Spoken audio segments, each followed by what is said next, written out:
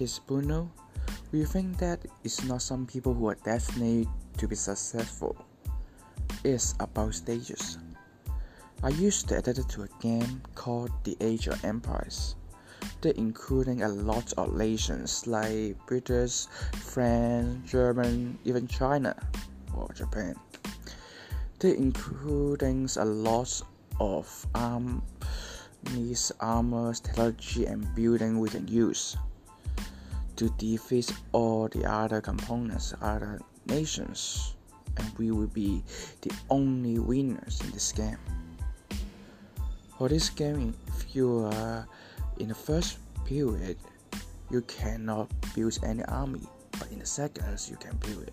So that's why we have to develop more and more periods so we can have a better armors to fight others. To be honest, it's the same as dream chasing. We can see the glory of the successful people like Bill Gates, Jack Ma. It seems the world is a stage for them, but actually they are just in a different stages, different periods. And back in the day, they are same as you and me. Let's introduce these 5 stages in dream chasing. The first one is finding stage. You are finding your dreams and passions, which is your life goal, life characters and value. This is a stage that we think we might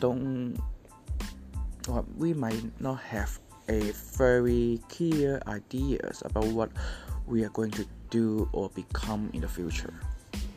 But basically that's most of us. While we are having our dreams and ideas, we might know our weaknesses and the limits. We need to enhance ourselves to be a better person. Yes, here is the stage 2, changing stage or enhancement stage. You need to learn and study, try and error and try again. The following stage is providing values. What is that meaning? It means while you're chasing your dreams, it allows you to form a project and action to create more values. You can get something while you're giving values to the people. For example, your dream is owning a cafe. You are giving coffee or drinks to the people, to the customer, while they are having your very relaxing and good time in your cafe. After that, there is separated line. The 4th stage is financial freedom. Financial freedom is about having more passive income which will be equal or larger than our expenses, entirely life expenses, including your family might be. In this term, we will be able to have more time to create value, chasing your dreams and doing the things that we love to, because the term of passive income is about you don't really need to work daily to get this. And last but not least, the final stage is giving it back to contribute to society.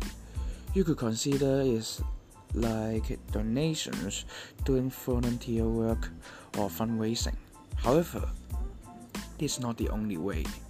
In our turns, we are creating a cycle. We can help more people to chase their dream to let them succeed.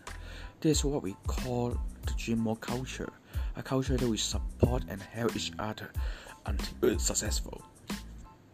So this is the podcasting of today. Thank you very much.